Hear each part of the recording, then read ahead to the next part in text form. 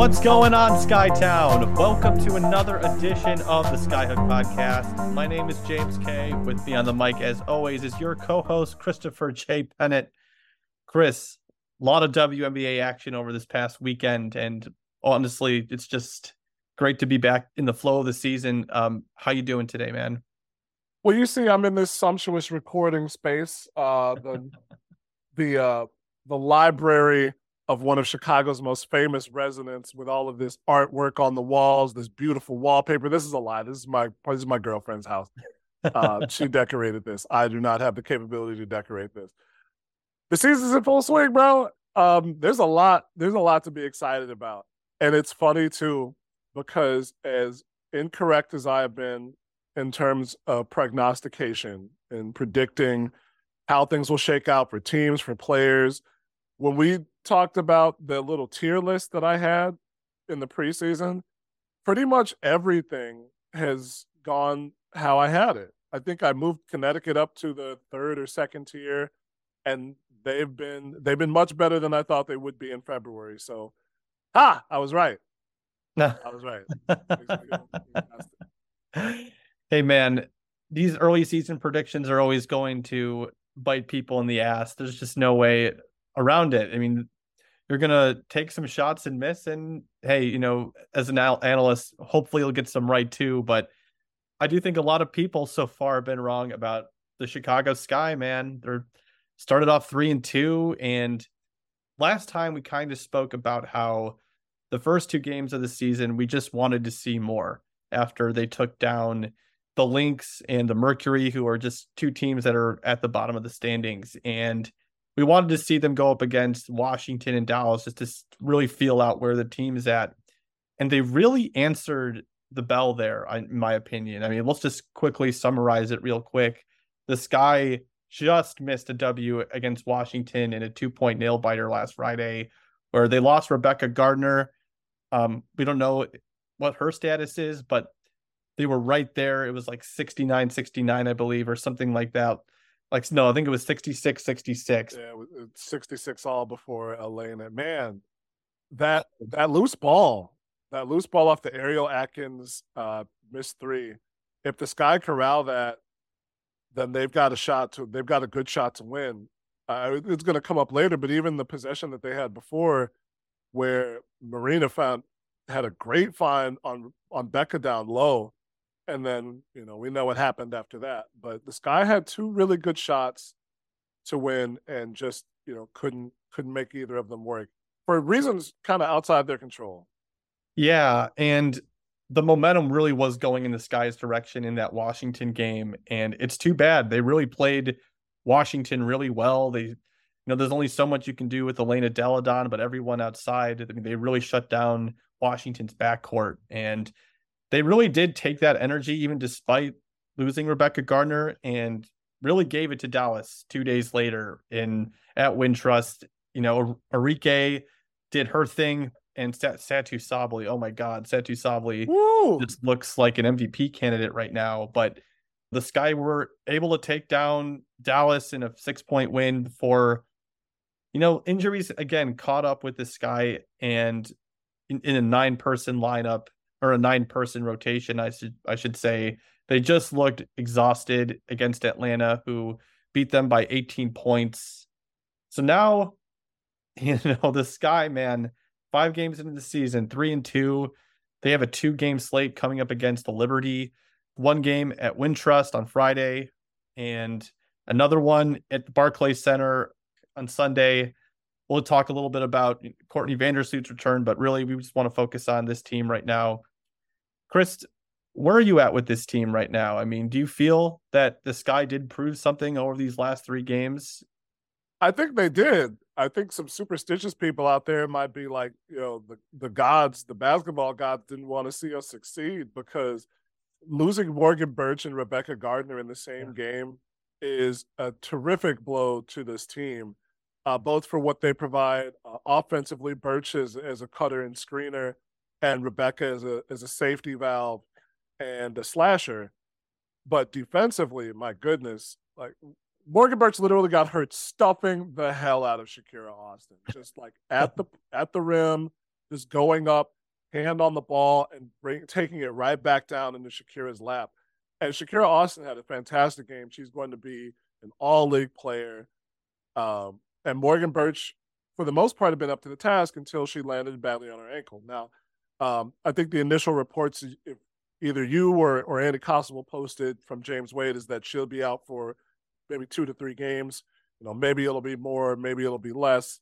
But it was a pretty bad ankle roll. You saw that.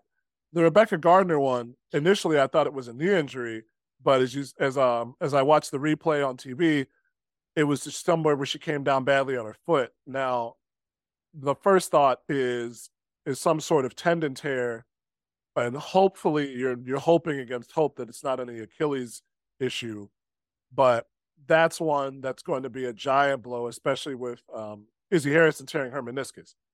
So this team was set up for success even before those injuries.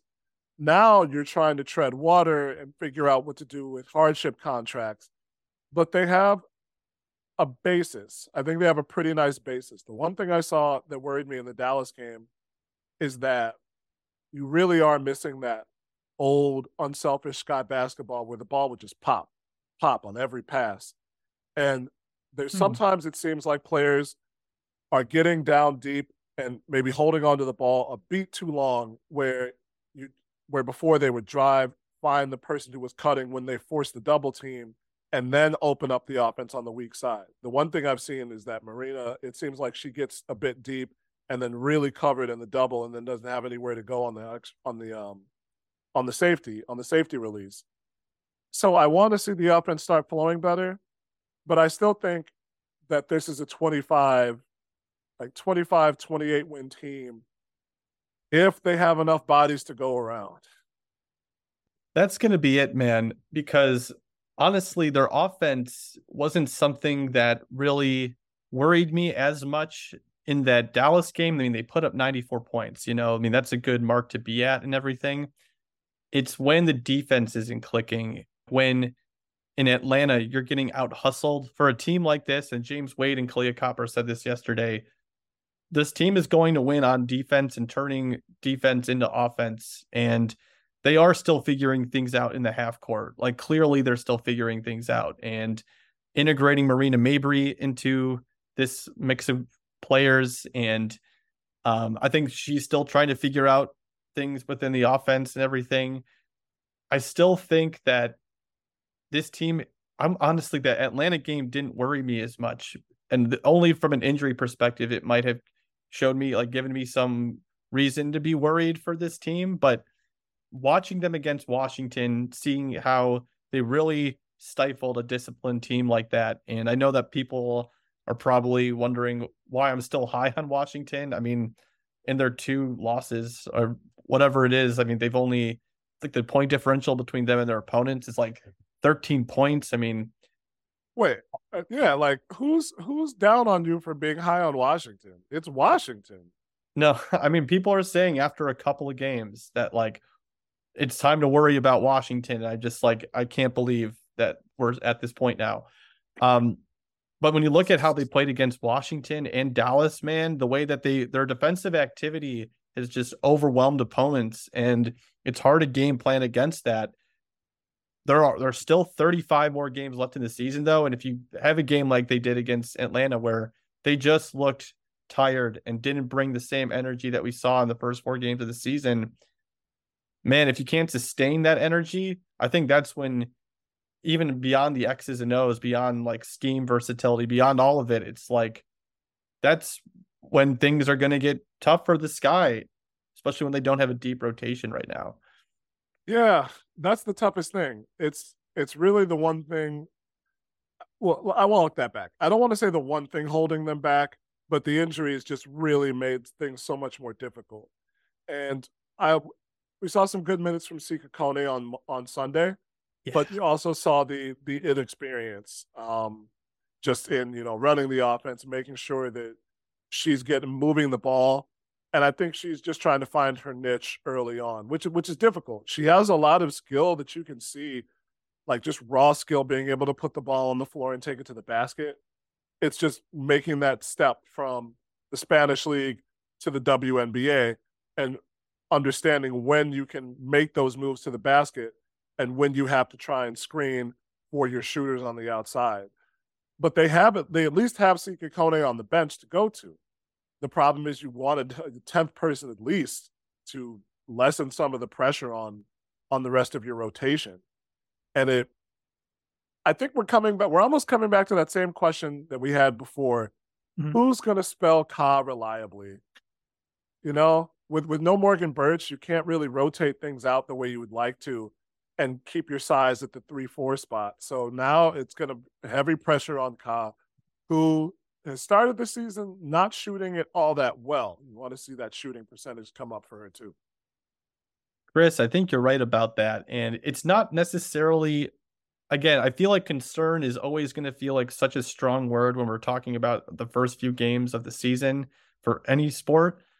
But let's look at the positive for a second. She's shooting 42.9% from deep on 2.8 attempts. That's a really good mark. If I had to guess, I don't have it in front of me, I would guess that is a career high for Kahleah Copper. She's shooting over 40% from deep.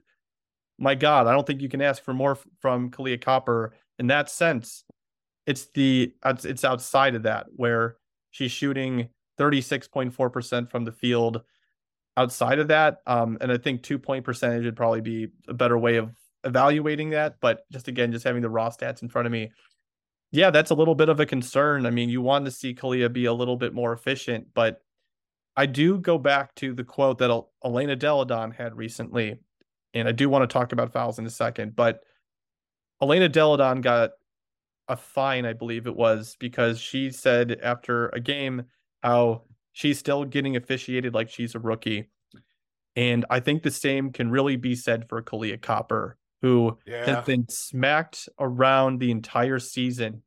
And it is just so bizarre for me that this keeps happening with the Sky. And I don't want to say that this is all like they lost yesterday because of the fouls that they didn't get or whatever. I think that's a feeble excuse. You got to work through that. Good teams are able to win despite of that shit. I will say, though, that the Sky, and I looked this up right before the show, that since James Wade became the Sky's head coach, they have drawn the 11th fewest fouls in the WNBA. So that's dating back to 2019. And we're talking about a team that's featured Courtney Vandersloot, Diamond, Allie Quigley, Candace Parker, Emma Miesemann. Like, we're talking about players that should be getting star foul calls for them. That we see it across the league, man. We see it in the NBA as well. Stars get foul calls. They earn that reputation. And Kahleah Copper, it just blows me away how at this point, a 2-time All-Star, someone that has earned the right to get some of these calls, still isn't getting them when she's clearly getting hacked. Yeah, I don't understand it either. Like, Kahleah Copper, the way that she goes to the rim, that shouldn't even be that honestly shouldn't even be a star call. If a rookie was making that play, the way that they were going up and getting to the rim, they should get like 1 in 3 drives. They should get that call. Kai, it feels like she's getting it like 1 in 5, you know? Like, you got to be able to send her to the line. And, you know, I really don't get it.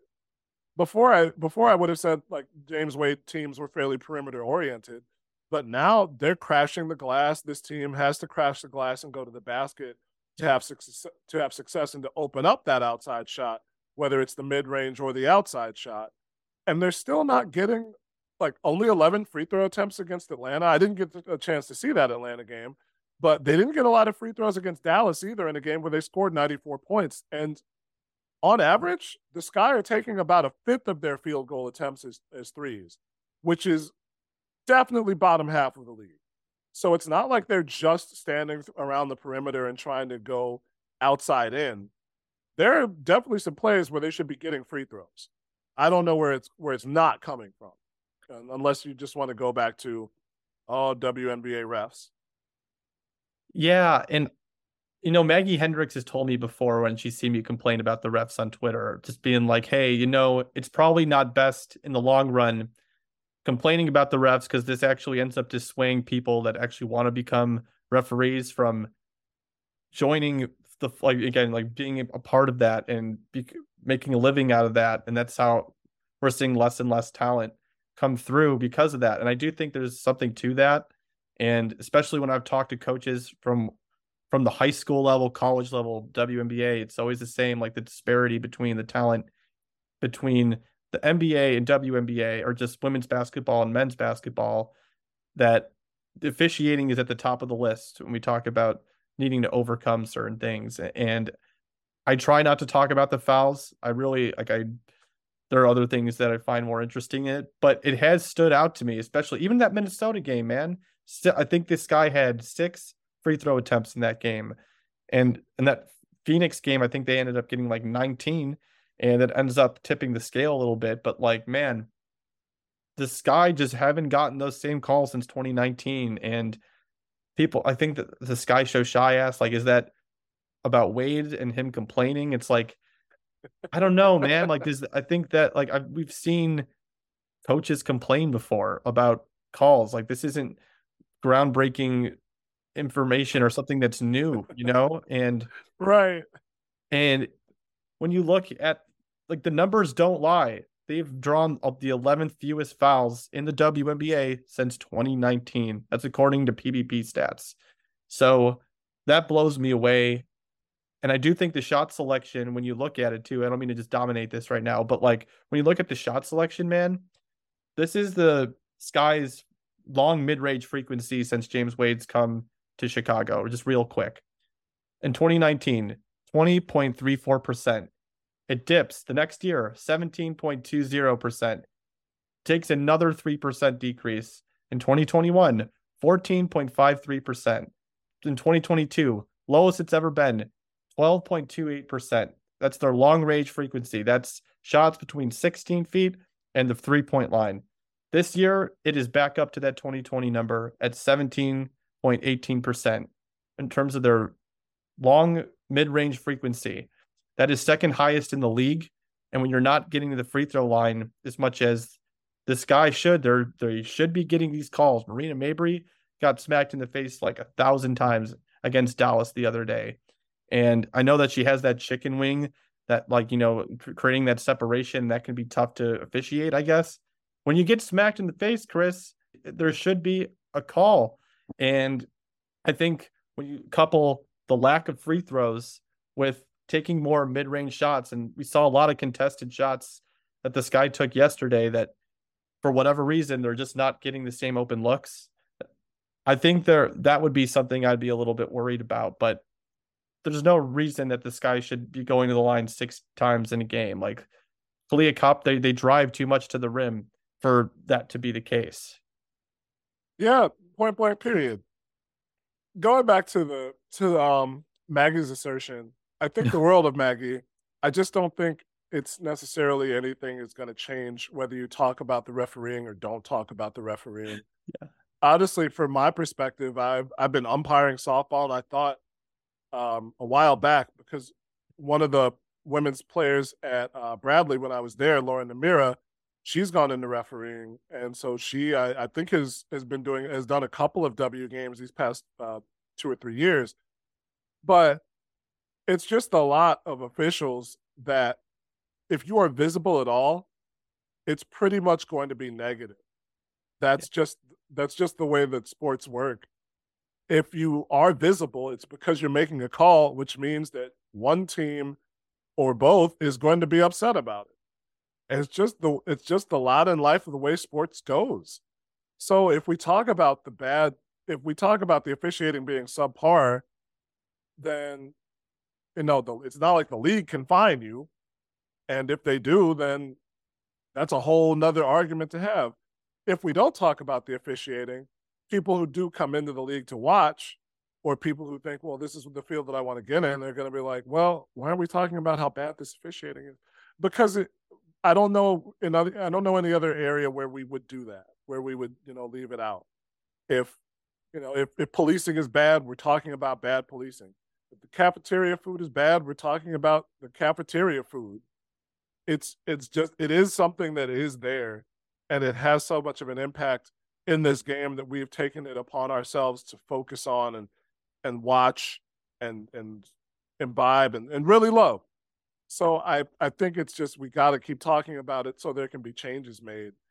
Um, yeah, that's all I had on that. Really, I just wanted to see people discuss it in a way that's fruitful, and even in a fruitful way, it's just saying, "Hey, the officials missed some calls today. They really missed some," and there's nothing that seems that bad about that to me, at least.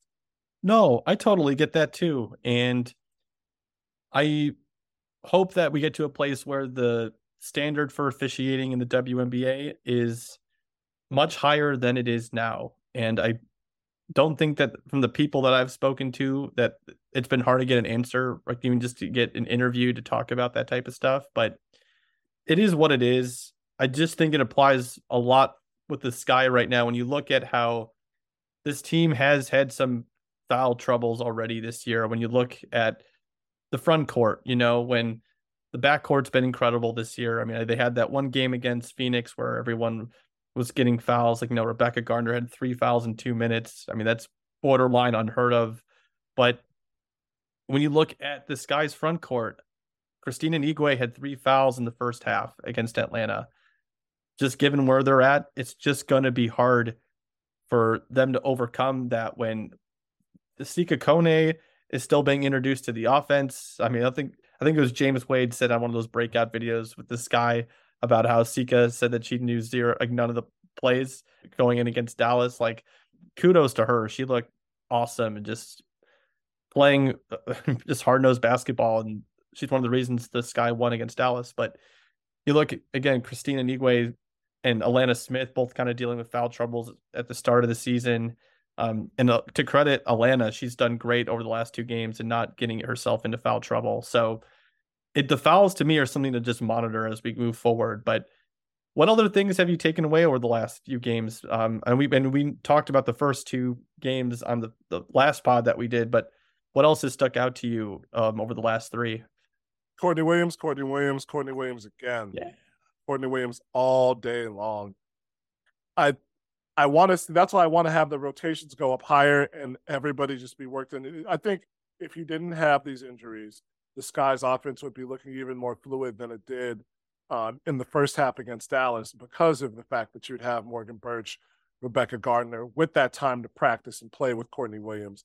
She has looked so sound as a point guard and as a help and like a wing defender. Dallas got a lot of penetration off of just dribbles, just off of attacking off the dribble. But outside of that, I think that Courtney Williams was able to soak up a lot of that pressure, bringing the ball up, as well as Dana Evans. And I was wrong. I was just wrong, I was wrong about what I thought Courtney Williams would be able to bring to this team.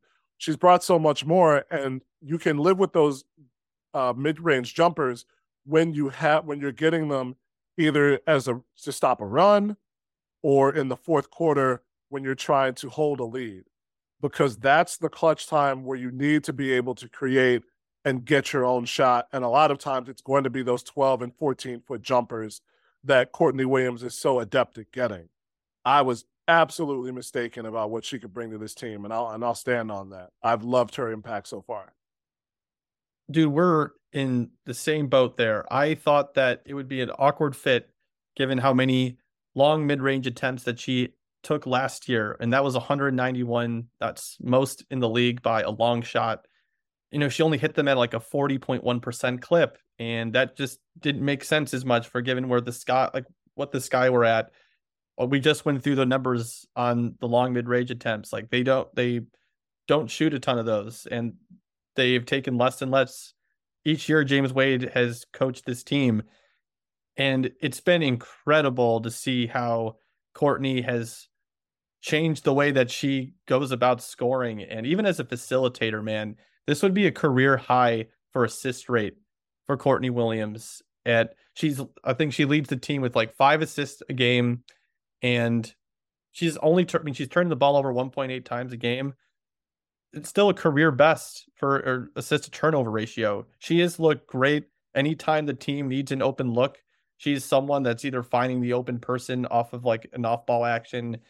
We've saw that multiple times yesterday, or she's like, again, creating the offense. She's dictating offense. It's been so awesome to see how she's grown in that area as a veteran and how much James Wade and her teammates trust her so much just 5 games in the season. That's not something that is normal, man. It's been really cool to see Courtney Williams take her offensive game to the next level and cut down on those mid-range shots.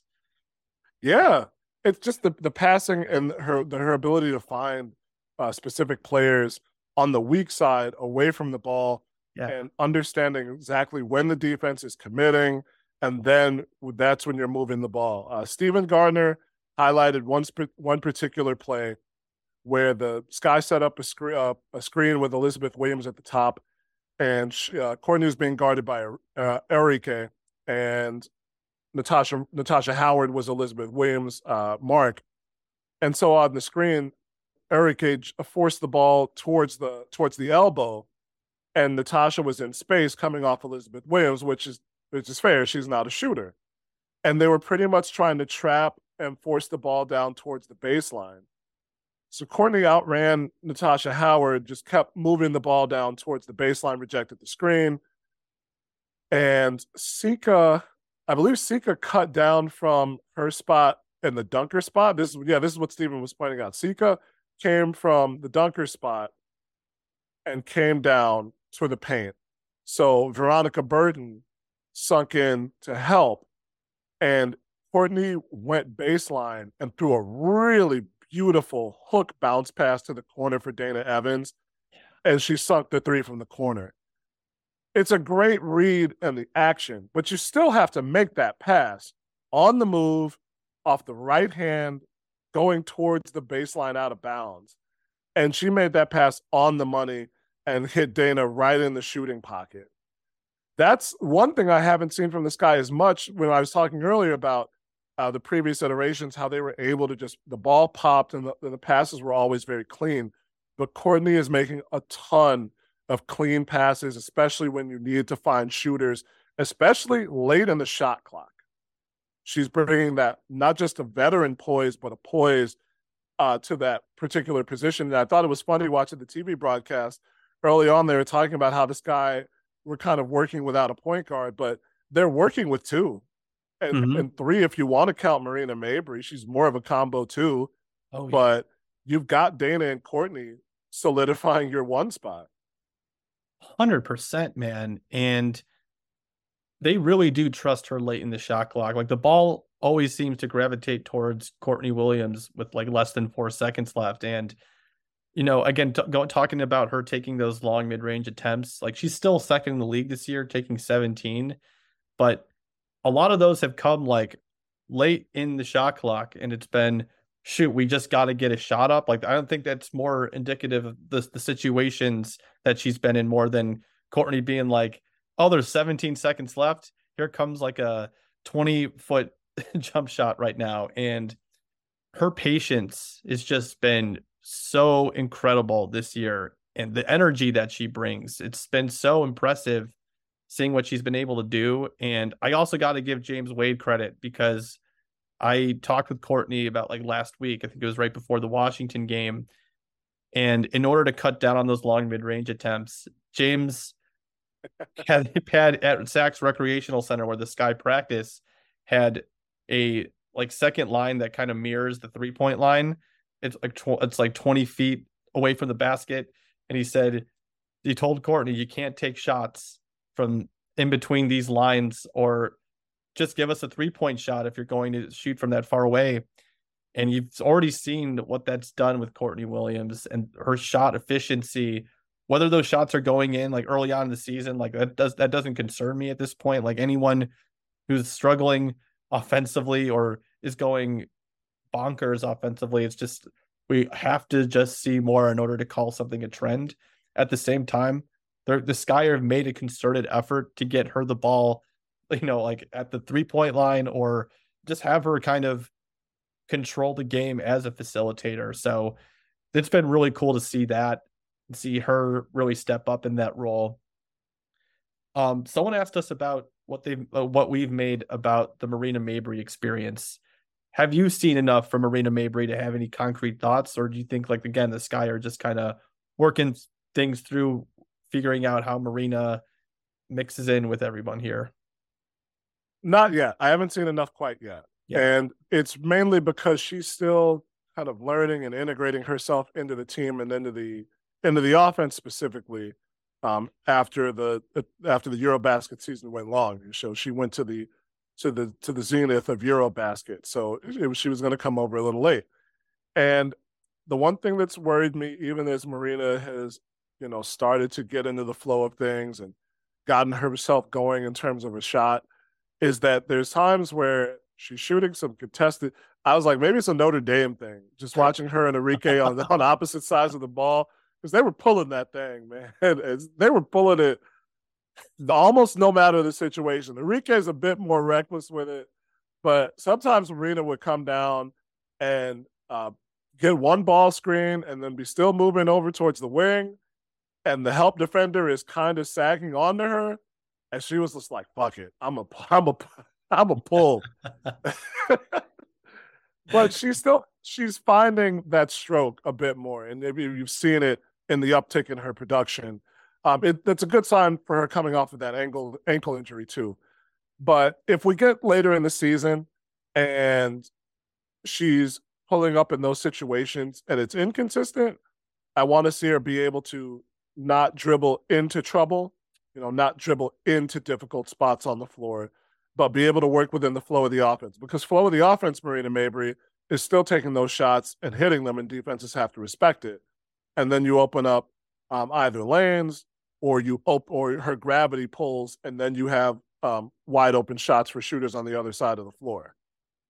I think that's an astute observation, man. I do think everything you just said there is right on the money. And look, she played in that Minnesota game, obviously, but she was clearly working her way back. And I do think, even looking at some of the numbers now, if you're just looking at the totality of what she's done for this guy, I don't think it really represents the impact that she's had and what is to come. I do think those assist numbers, man, I do expect them to maybe even go up a tick. Like 4.5 assists in the W is actually like, it's up there. And I do think that she's going to get more involved as a ball handler. And we've seen her attract a lot of attention and get to the rim, despite, again, all the contact that she has absorbed. Again, I do think she's a tough player to officiate, but every time the push off is right there.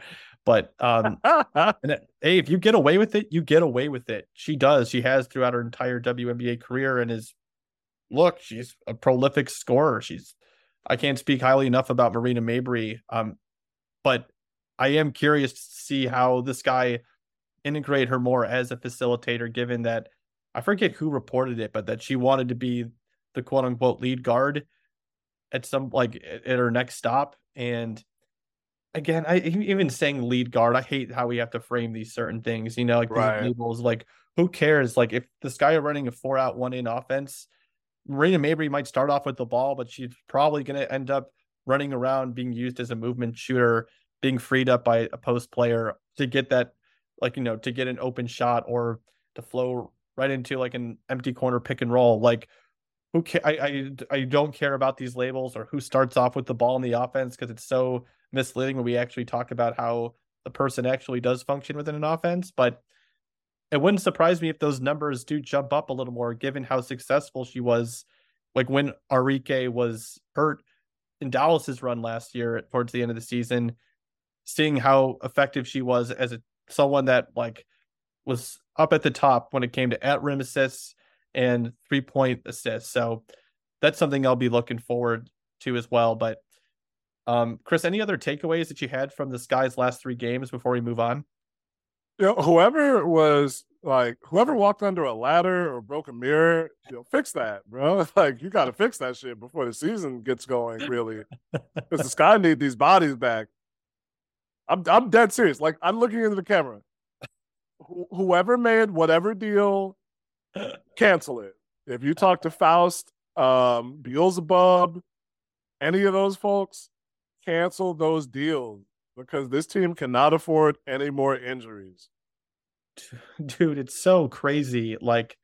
So even let's just go through it real quick, just in case people need a refresher. So Rebecca Gardner dealing with a foot injury, Morgan Birch dealing with an ankle injury, but you said already, like, she's not going to be out for too long, which is good news for the Sky.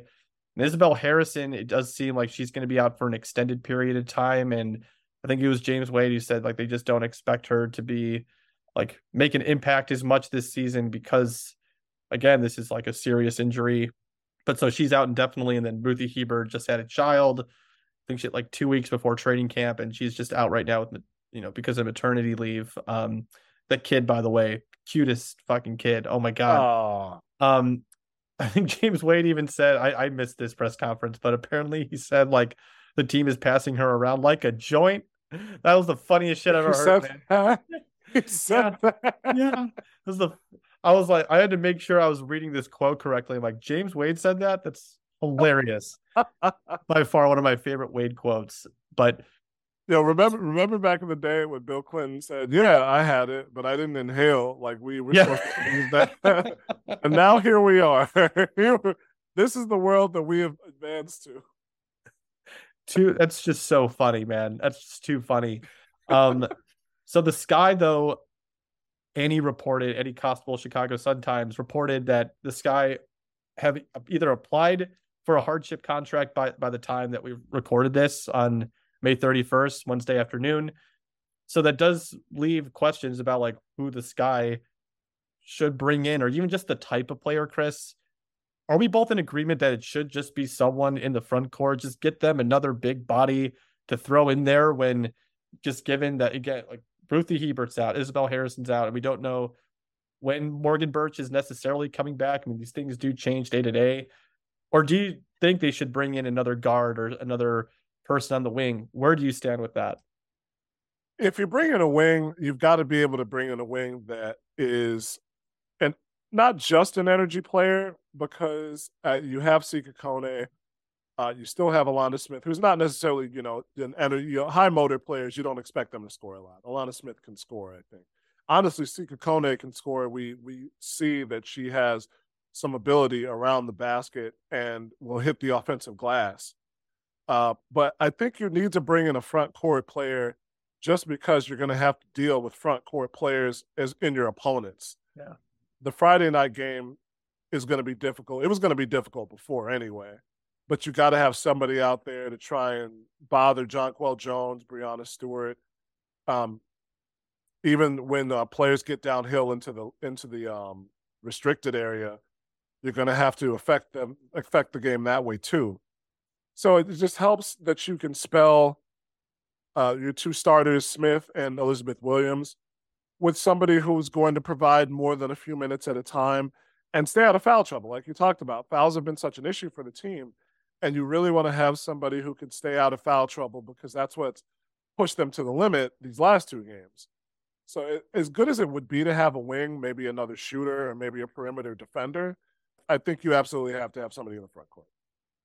I'm with you on that. And look, take this with a grain of salt. But on WNBA.com's website, they say they have the Sky listed as the number 2 team in terms of limiting opponents' points in the paint at 31.2 points in the paint per game. This is coming off a game where they allowed, I believe, 42 points in the paint against Atlanta. So that number is even better after considering they had an off night playing with a 9-person rotation. I'm with you, man. It should be someone in the front court. I think there are more front court options right now that are going to help the Sky compared to the impact another guard or another wing would have on this roster. And Charli Collier is out there, man. I know that's someone who hasn't had a lot of tick in the WNBA, hasn't really had the success that a lot of people would expect from a number 1 overall pick, which, again, at this point, a little meaningless, that type of label, whatever that means. Charli Collier looked good overseas. Apparently, she had a good training camp as well. And if that's someone that at her size could come in and just give you some minutes, I think you could do worse. And the backcourt is already full, man. It is at max capacity in terms of being able to get people minutes. And you want to see Dana continue to grow. She's been unbelievable on the defensive end this year, on and off the stat sheet. She's been fantastic. You can see how the muscle that she built up in the offseason has really translated to that end of the floor.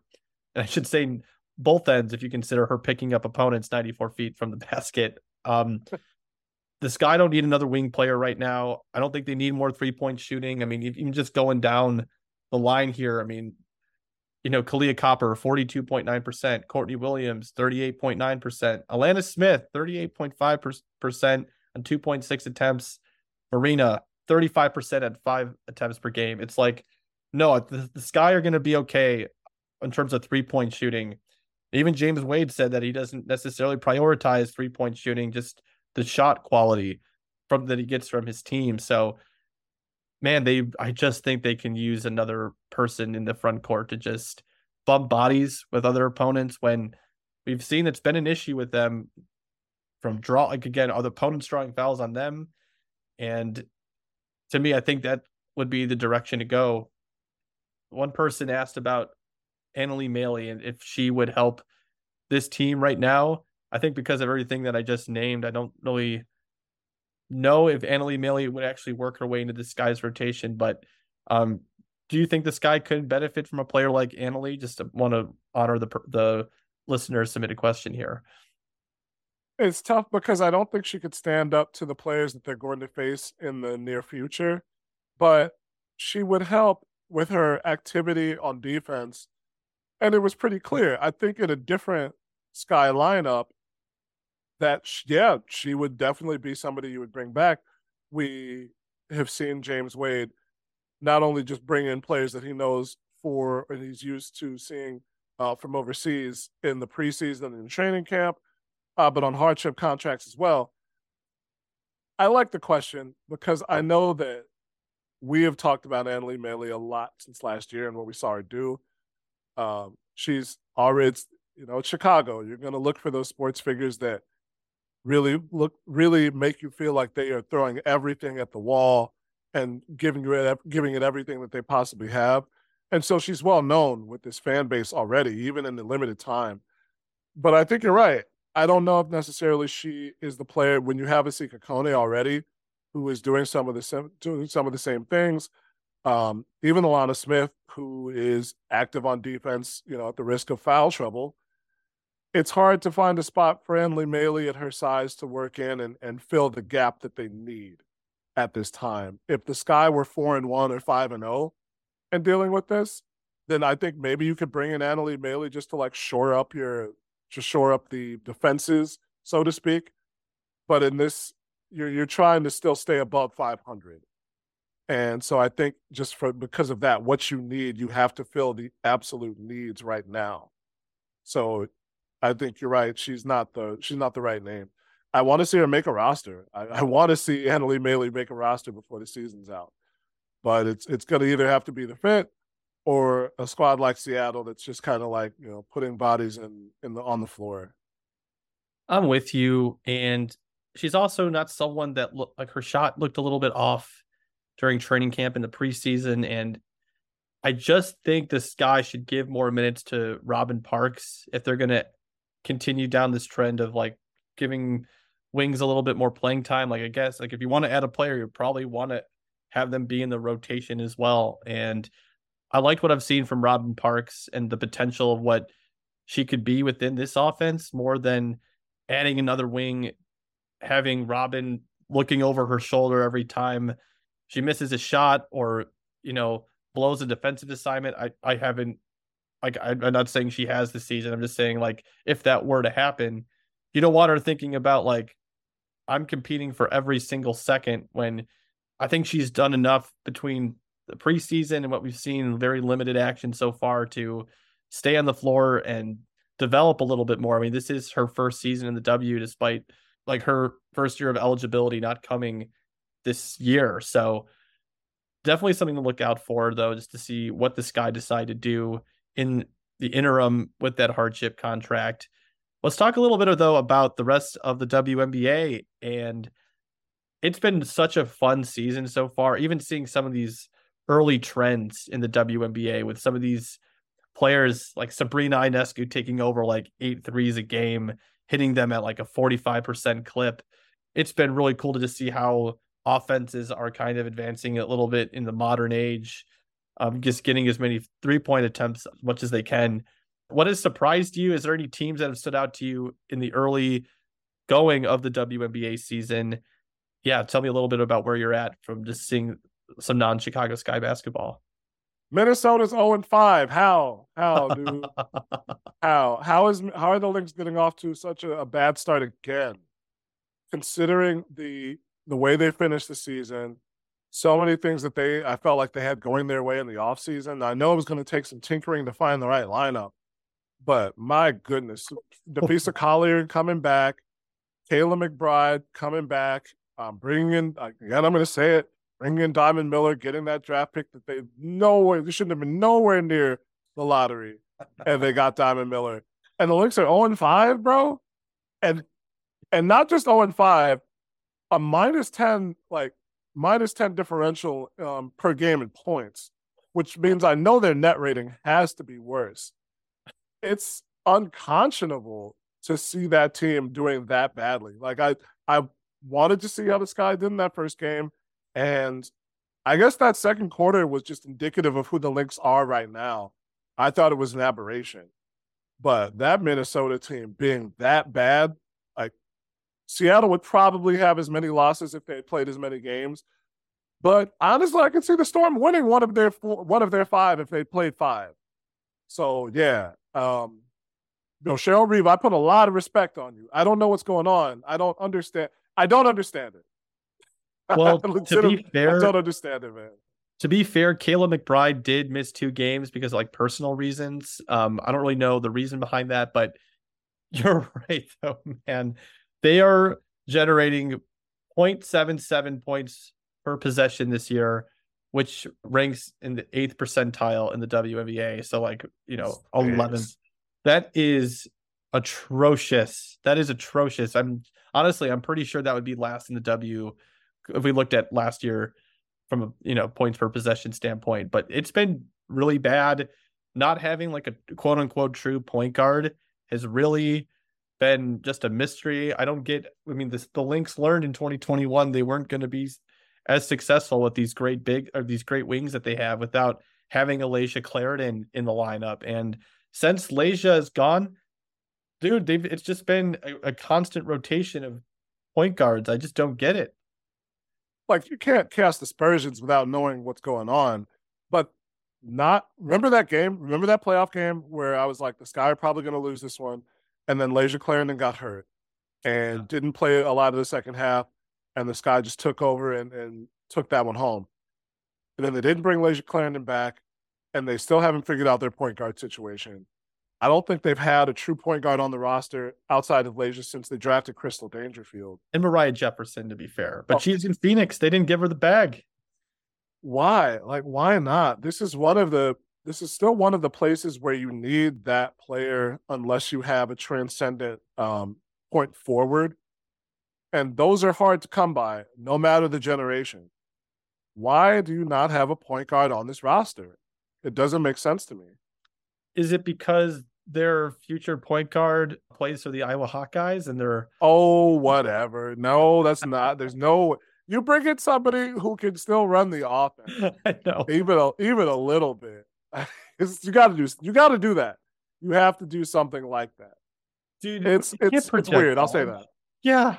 No, sorry. That broke up for a second there. But you can't project what Caitlin Clark is going to do in a year. Like, I've seen people throw out they're just tanking for Caitlin. It's like, Caitlin Clark could be in basketball for 2 more years, man. Like, let's simmer down before seeing a team try to tank for a top pick. Like, Jesus.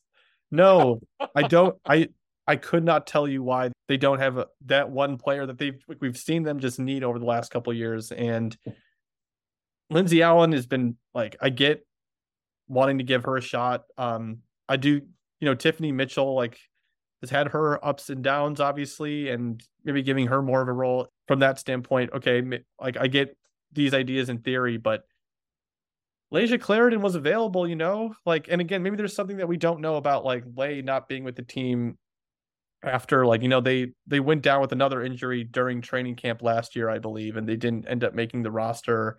So maybe again, we never know what happens behind the scenes with these things. And maybe Leisha Clarendon wanted to be in LA, you know, like I'm not saying that like that's entirely Minnesota's fault for not like bringing a player like that back.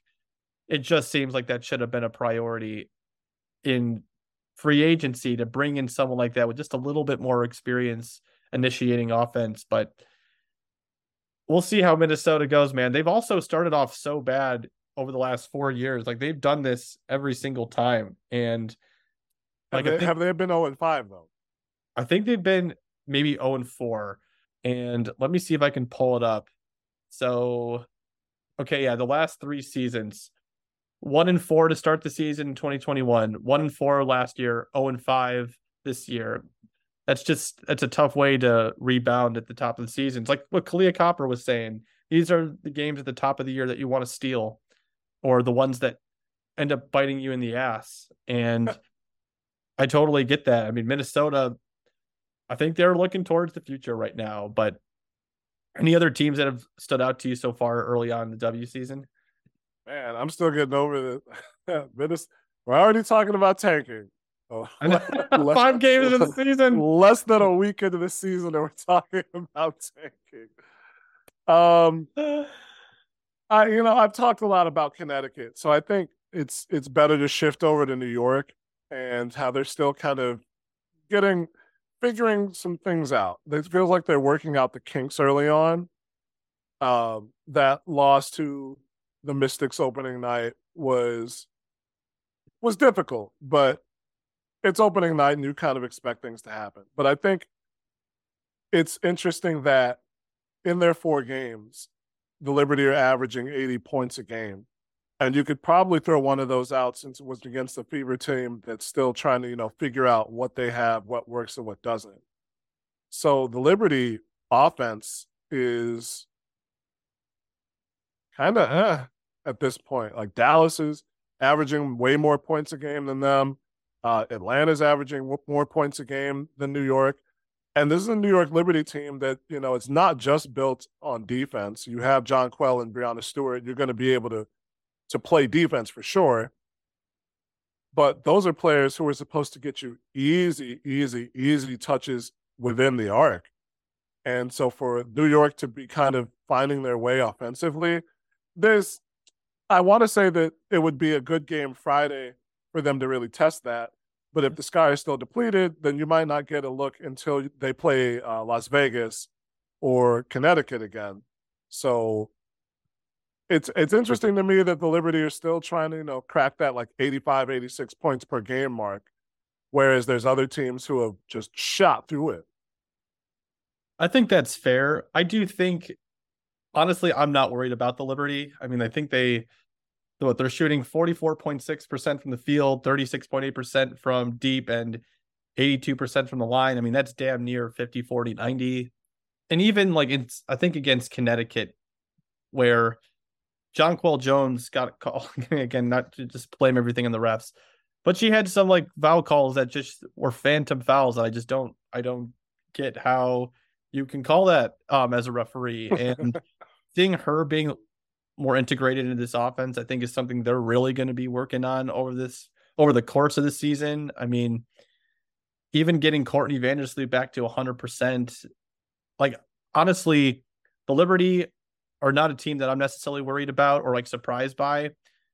The Sun definitely are. Like I know that you talked about it a little bit. The Sun, I think I said this back in February. Like if they stay healthy for the entire season, I see them as a top 4 team, but they have a lot of question marks on that roster. And boy, do Rebecca Allen and Tiffany Hayes look like they're super healthy and ready to go. But when I look at the Liberty team, sorry, that was a little quick tangent, but like when I look at that Liberty team, I do think though that they're still figuring things out. That continuity, though, I do think is going to be there by the end of the season. What other surprises from this league? I mean, do you feel like outside of teams, are there any players that have stepped up in a way that you think have like just stood out to you early on? It's helped to just be able to watch the Sky games and fairly exclusively right now with my schedule. But boy, we talked about Suge Sutton and how she's got a lot of staying power from that Phoenix game. I think she lit everybody's eyes up just going back and forth with Dana Evans especially. Yeah. But Veronica Burton the way that she not only has worked defensively, but I said this when Dallas was in the series, the opening round series that they were in last year. I wanted to see them play Veronica Burton more because she had the experience. And this year, it looks like she's really just going to quietly put it all together because she is controlling the floor and the pace of Dallas's offense when they do, slow things down or move into the half court set. She was able to get to her spot fairly easily just by virtue of a quick crossover or behind the back dribble, get a defender on her hip and have the advantage, and then move the ball quickly to the wing or to the arc. Like, just if Dallas wanted, they could have gotten a lot of those sets just off of a simple screen at the top, get Veronica Burton going into the paint, and then move the ball to the offside. And if they wanted to get a quick three, they could have gotten a quick three. I think if you work it right, you can get Arike a lot more open looks than she's taken so far this season. But I was really impressed with the term floor general is out there. So that's what it felt like Veronica Burton was. She was just really controlling the pace of the game on the offensive end. And we know how much of a dog she is defensively. So that could really make her and Dallas, this Dallas team, a team that nobody wants to see on their schedule come late August and September. I completely agree. And Tiara McCowan is also someone that's been out. She got hurt in the first game of the season, and she's someone that brings a lot of length and secondary playmaking that even when I talked to Latricia Trammell after the game, she's like, yeah, we've missed that. That secondary playmaking that opens up things for them. One thing that I'll say that in terms of, I don't know if it's the surprise factor. One thing I'll just say that I was really impressed with was Arike, her leadership style that I saw before the game a little bit. Like, there was this one moment that stood out to me where I've been covering her since 2019, and I just like watching her before the game because she puts on like these dribble spectacles that I'm like, I don't know how you like this ball handling theatrics that I'm blown away by. One thing that I was impressed with, so even in the shooting line, I haven't really seen her be vocal before, but in the shooting line, like Maddie Seagrass was taking a corner three and she missed it. And usually after that exercise, like the player funnels to the back of the line and it goes on to the next player to shoot in the corner. But Arike was like, no, stay in the corner, like take another one. And Maddie Seagrass missed another corner three instead of going again to rotate. Arike, go take another one. Like Maddie didn't make them, and like they eventually shifted.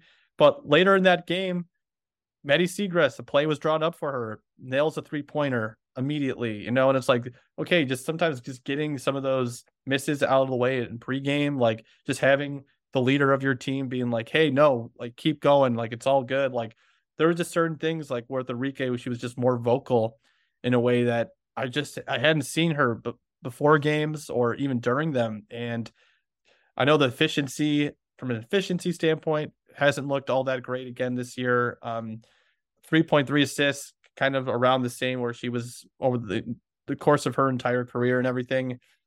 I do think if she's able to take her leadership to the next level, and that's going to do dividends for this team that was really split last year between the players and Vicki Johnson. That's just a report that was out there, I believe, from the Next or someone. And I have just that's the type of shit that impresses me is when you see the growth from players. Again, there's obviously you want to see Arike improve in other areas, but like 26.7 points per game and 38 minutes of action, which must be exhausting. Like that's impressive stuff from a young player that really stood out to me the other day. That's a really good point. I noticed specifically when I was watching the game back today that Dallas got good minutes from, the quote unquote others, like Veronica Burton, Maddie Seagrass was in there, and Crystal Dangerfield. And like you said, sometimes Arike takes some shots where you're just like, bro, why? That was like, what? There's a clip of Patrick Ewing with Georgetown, and one of his players takes like a turnaround shot from the baseline, and he comes back in the huddle and he's like, why did you take that shot? You practiced that shot? You practiced that shot? When? And it's seeing Enrique take two one-legged runners, one of them a three in the first 6 minutes of the game was just like, wow, man. Like, I don't know. But Dallas feels like they're playing fairly free. They felt like they were playing just very free and loose. Even when the Sky were up, Stephen Bardo mentioned it. The Sky had a chance to go up 10 with a couple of minutes left in the half, and they were out of sorts, and they botched a short pass off the side, and Enrique broke that play up, had a free open layup to the rim. I think the play before that, she got a circus layup to get them within 6. And so it became a 4-point game at the half when it could have easily been 10, 12, or more than that. And you saw Dallas in the second half just really open up with their defense and move the ball around. I mean, a lot of Sunday was Satu Sabali just overwhelming whoever was in front of her. But on the defensive end and just as a unit, Dallas looked like they were playing very free and loose with it in a way that just exuded confidence. And that is going to come from a player like Enrique, who's a veteran and who has been here for this whole time and just really looks like she's taking what Latricia Trammell is putting out there and also, putting her stamp on it. I think she's putting her stamp on this team and then also saying, it's like, yeah, we're buying into what this coach is saying. We're going to trust it and take it as far as we can go. Again, Dallas, I think, team you don't want to see on the schedule when it gets late in the season and you're scrounging for wins. Agreed. I do think even with having Tiara McCowan back after I think she's about to leave for Eurobasket, which is a tough blow for Dallas, but I'm thinking about late in the year when maybe the record is more misleading. Let's just say they were to scuffle a little bit without Tiara McCowan. Some of these teams are going to be losing some impact players because of Eurobasket, but I wouldn't want to see Dallas late in the season, man. I would not want to see that team bringing. I mean, Natasha Howard's been great, but Satu Sabali, man, Satu Sabali is an MVP candidate this year.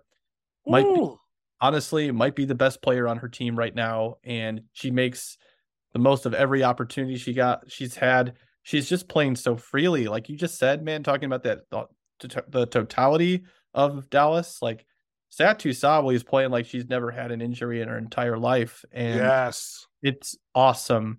And she's also someone that's shooting 50, 40, 90. She's shooting 94.4% from the line this year on 6 attempts a game. From one of your bigs, like, man, this is just some impressive. Like the first 3 games for them have just been really impressive, and she's someone to look out for throughout the entire year. I mean, honestly, expecting anyone to go 50, 40, 90 in the W is it's a really high expectation. Don't know if she ends the season there, but this 3-game sample size of her playing 31 minutes a game, she's really been one of the big surprises for me because the talent's always been there. It's just about, I thought they were going to try to work her backhand a little bit more. And it's like, no, she's ready to go. Go for it. Yeah. No, yeah. It's like, you're right. With that minutes jump, you would expect an increase in scoring, but her shooting percentage is 10 points higher than it has been. It's her highest by about 8%. Yeah. And she's shooting it better from 3. She's getting to the line more than she did even in her rookie year. This is what we've all wanted. This is what we've wanted since she came out of Oregon, because we just saw that the talent was there and she's just had to deal with these injury issues. And now, if this is the Satu Sabali that we get for another 8 years, well, as highlight material, then you're gonna have the arguments that you should have. It's like, why are we not putting more Satu Sabali games on national TV? Why are we not seeing Satu more on advertising? Why are we not seeing Satu Sabali more on stuff? And talking with Maggie after post game on Friday, and the things that she had to say about Satu, her thoughtfulness, her awareness of current events, of the political climate. Yeah. Hell yeah, I want that player on my marketing materials. Hell yeah, I want them on national TV. It shouldn't matter if they're getting 20 points a game or not, but if they're getting 20 points a game, it's going to be fucking hard to deny it. So I want this Satu Sabali for a decade at least.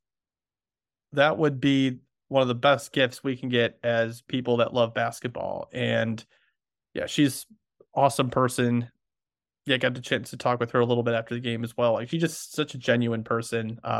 Even Latricia Trammell, man. Oh, I know we're talking a lot about the Wings right now, but Latricia Trammell, like after the post game press conference, she didn't know that there was a lot of students here, like at Wintrust on Sunday. It was like a Northwestern, like their journalism program, I believe, came.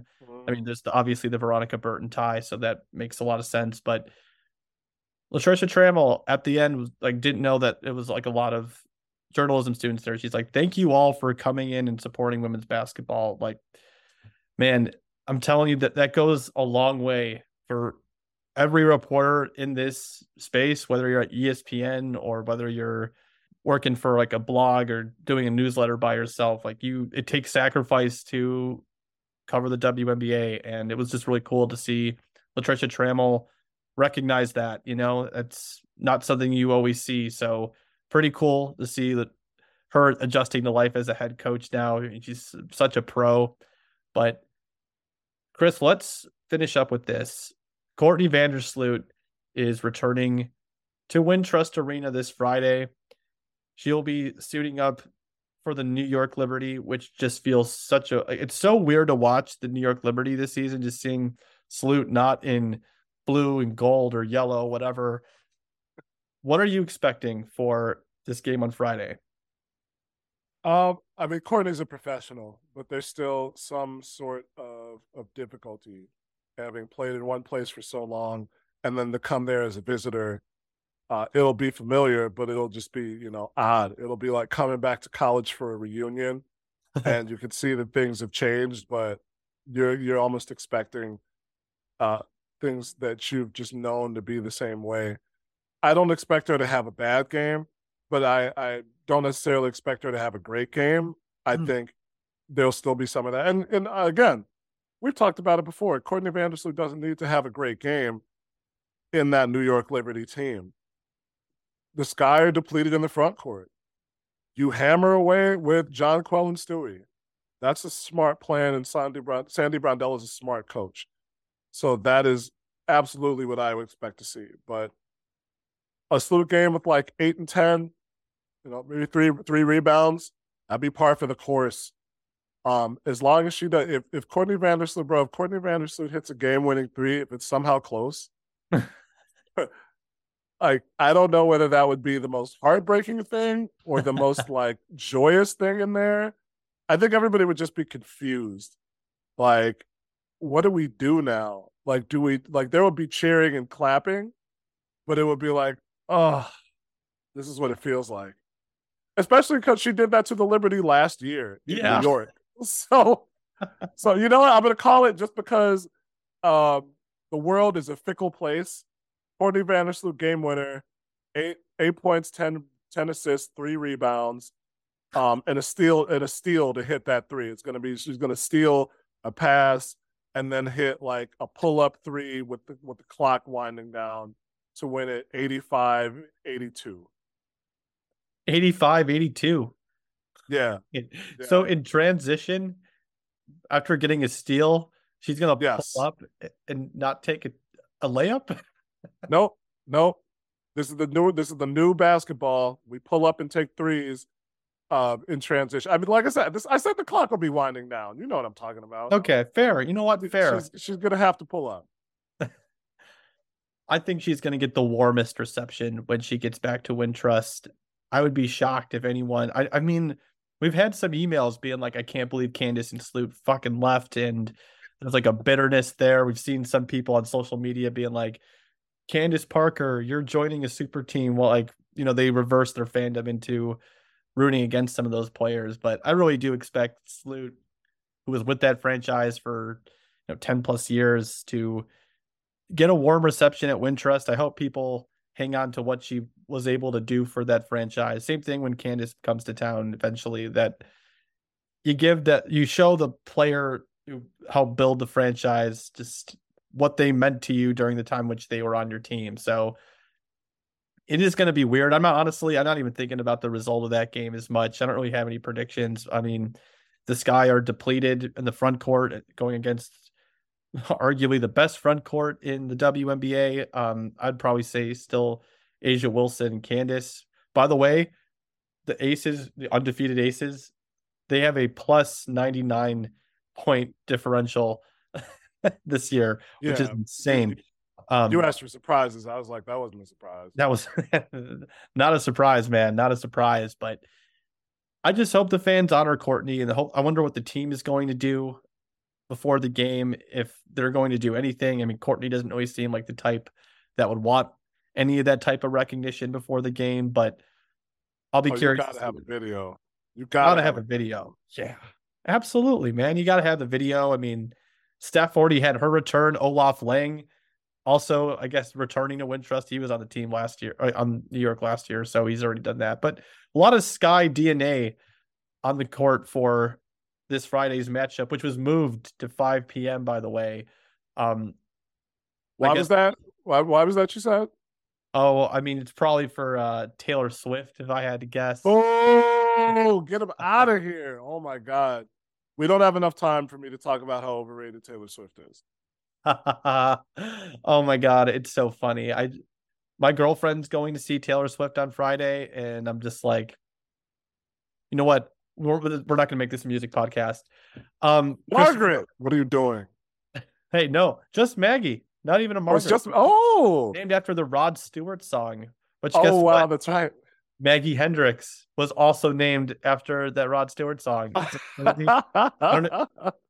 Wild, man, wild. I don't know any other Maggies outside of those two that are just Maggies, but yeah, no, Chris, any last thoughts before we wrap up and get ready for another crazy 2-game slate for the Sky coming up? Well, there's going to be more time Friday to celebrate not just my birthday, but friend of the show, Ace Spaces, Candace Spaces, their birthday today, May 31st. So we are hitting the town, whichever bar that is that's like within walking distance of Wintrust on Friday. So seriously, please, I will put the word out both through my personal Twitter account and the other Twitter account that I'm in charge of that you should know by now, about going out on Friday, because I want to celebrate with you all, whoever you are and wherever you may be. At least come over. If you don't drink, we'll get you a Shirley Temple and just some food. I would drink a Shirley Temple. I love ginger ale, but just come through and celebrate. We're gonna take a big Skyhook group picture. Come on. Just come out. It's going to be great. I've wanted to do that for a while, and we have the chance now. That would be great. That'd be fun to organize. And, happy birthday ahead of the time. I know I'll be seeing you before then, but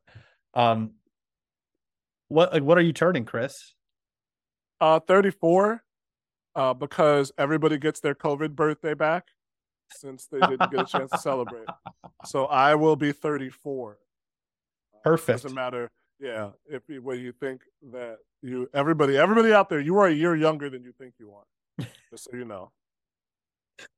Oh my God, that honestly, I would love to have a year of my 20s back. So you know what? I'm just gonna stash that one away. You heard it here first, folks. You are 1 year younger than you think that you are right now. Chris Pennant, MD. Chris, so glad that we had a chance to talk, man. And we appreciate everyone who tuned into this episode of the Skyhook podcast. If you want to reach out to us, you can always do so by emailing our mailbag, which is the skyhookmailbag@gmail.com. One more time, that is the skyhookmailbag@gmail.com. And if you want to find us on social media, you can do so by checking out the episode description, which has our link tree and which has links to everything that you need in order to find us. So you can also send us a financial contribution through our Venmo, which is also in the episode description. And if you could take a second to rate and review the show wherever you get your pods, that would help us out tremendously. But again, we just appreciate you joining us for this edition of the show. And until next time.